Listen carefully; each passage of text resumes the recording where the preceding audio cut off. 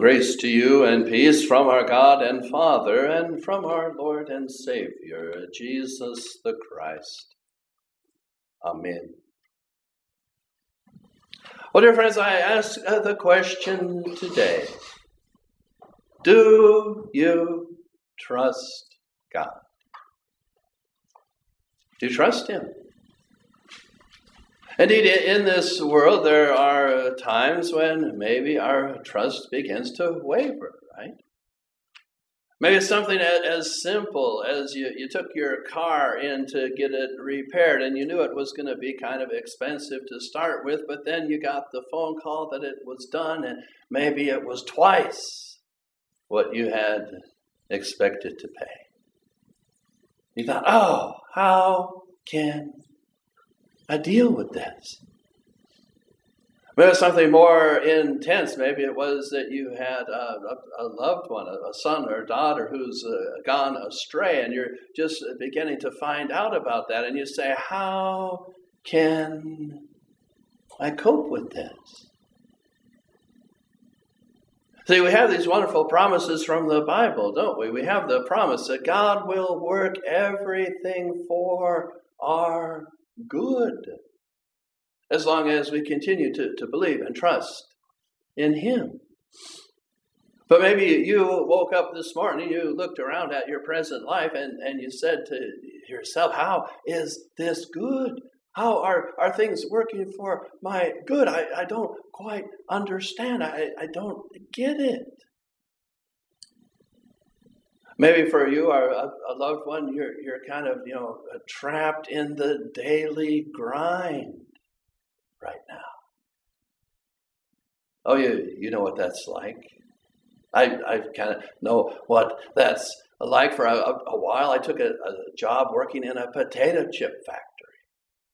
And I thought, oh, anyone could do that, right? You just pick up these little light bags of potato chips and you stick them in a box and you tape the box closed and you put this light box full of potato chips on a pallet, and anybody can do that. It will be easy. And dear friends, I have to tell you, by the end of about 6 hours of a shift, my forearms started to lock up.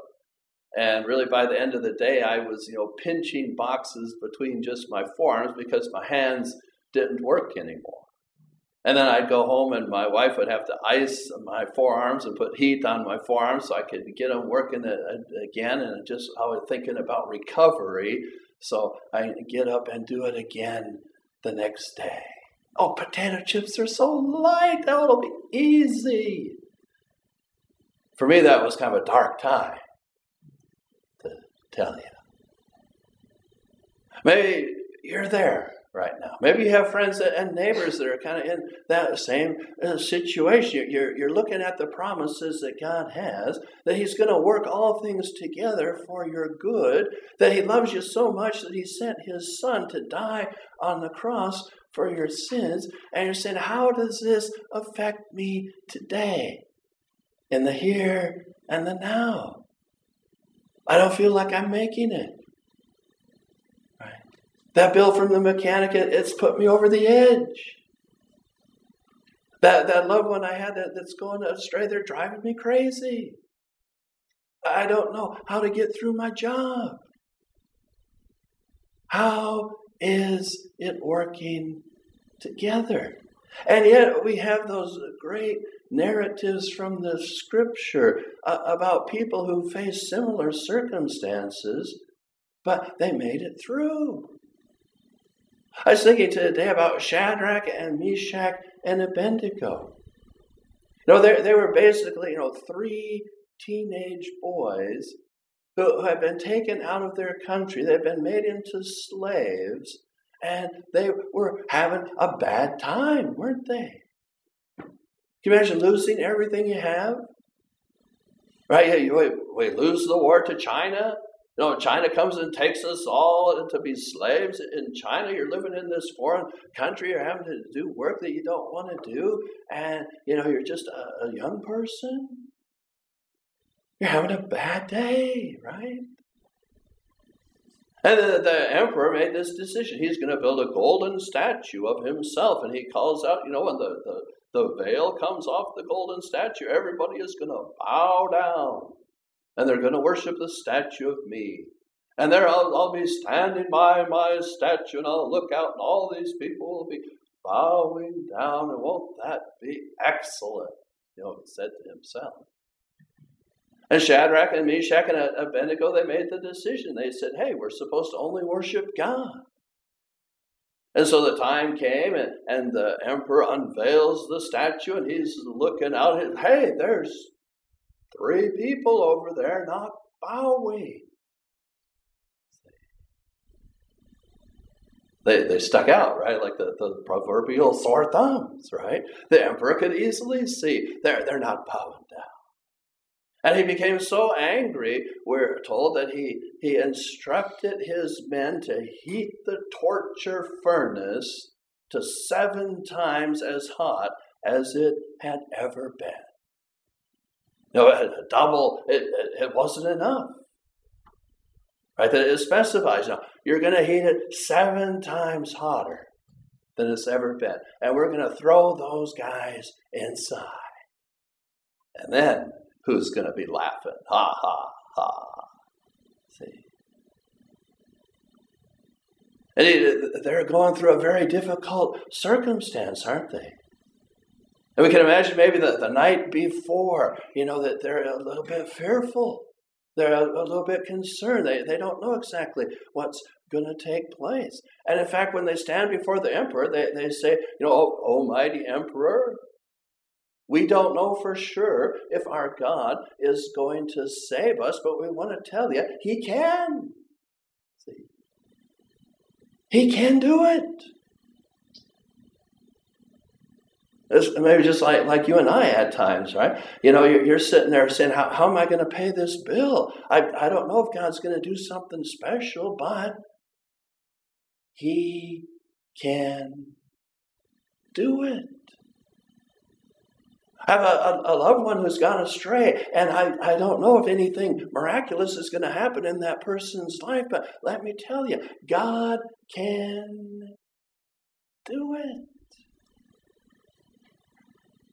That's how they responded, right? And so the emperor gives the order. He has them thrown into the furnace. We're told that the furnace was so hot that some of his own guards were overcome trying to accomplish the task. They're trying to get these 3 guys in the furnace. Some of his guards were just wiped out. It was so hot.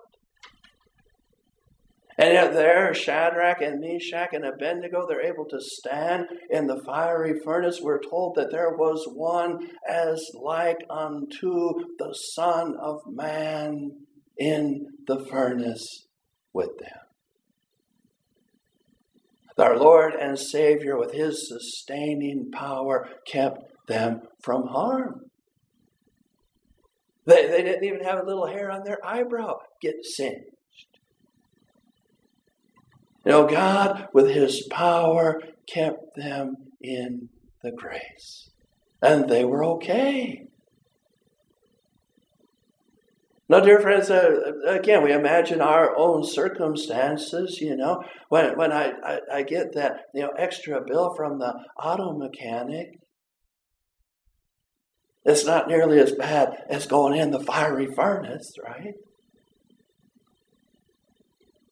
And yeah, maybe the effort, the fear that I have over a loved one, that's a lot more, isn't it? But still, it's not quite as if I'm going to be sacrificing my life because I stood up for my principles. You see, those people in the Bible, they had it tough at times. They experienced things that are way above and beyond what most of us experience every day. And yet they stood firm, didn't they? And yet there were costs at times. But they continue to have that attitude within their hearts. That I don't know for sure what's going to happen, but God can do it. See? God can sustain me with His power. God can help me get through difficult days. God can walk beside me the whole way, holding my hand in His, carrying me at times if I need it. God can do it. And dear friends, that's why we've come out today once again, isn't it? Because God can do it. Now, I've asked this question perhaps of you, and I'm going to ask it once more again today. If your life was perfect, your dad was wealthy and he passed his wealth down to you, and, you were born with that silver spoon in your mouth, and you never wanted for anything in material terms. Your health has always been perfect, and you haven't had a cold, for the last 20 years, and now your kids are all wonderful, and everything at home is always so great. Does anyone ever come to you for help or advice? No, when people see someone like that in their community, it's like, hey, I'm afraid to even share a complaint with that person, right? Because they have all the money that they need, and they're always in perfect health, and their kids are always wonderful. And I'd be afraid to, share any problems I was having. I don't know if I even want to talk to that person, because my life doesn't seem to measure up to where they are. See? But dear friends, how often has someone come to you to ask for help or advice when they know you've gone through it before? They can come and they can say, you know what, I know that you dealt with cancer, and now I've got the call. How did you do it? And they come and they say, I know one of your children, one of your loved ones, went astray for a time. And now I'm starting to deal with that kind of same thing. How did you make it? How did you sleep at night when you knew that stuff was going on? How did you keep going to church when it seemed like everything was falling apart and it just was all turning black? How did you continue a relationship with the Lord when it seemed as if not all things were working together? How did you make it through? And you see, dear friends, when you've gone through that deep water, when it's been you yourself that had to stand when everybody else, it seemed, was bowing down, when it was you that was facing the fiery furnace, you see, it's then that God can begin to use you in other people's lives, right? But maybe I have to be the first to put up my hand and say, I don't really like that much,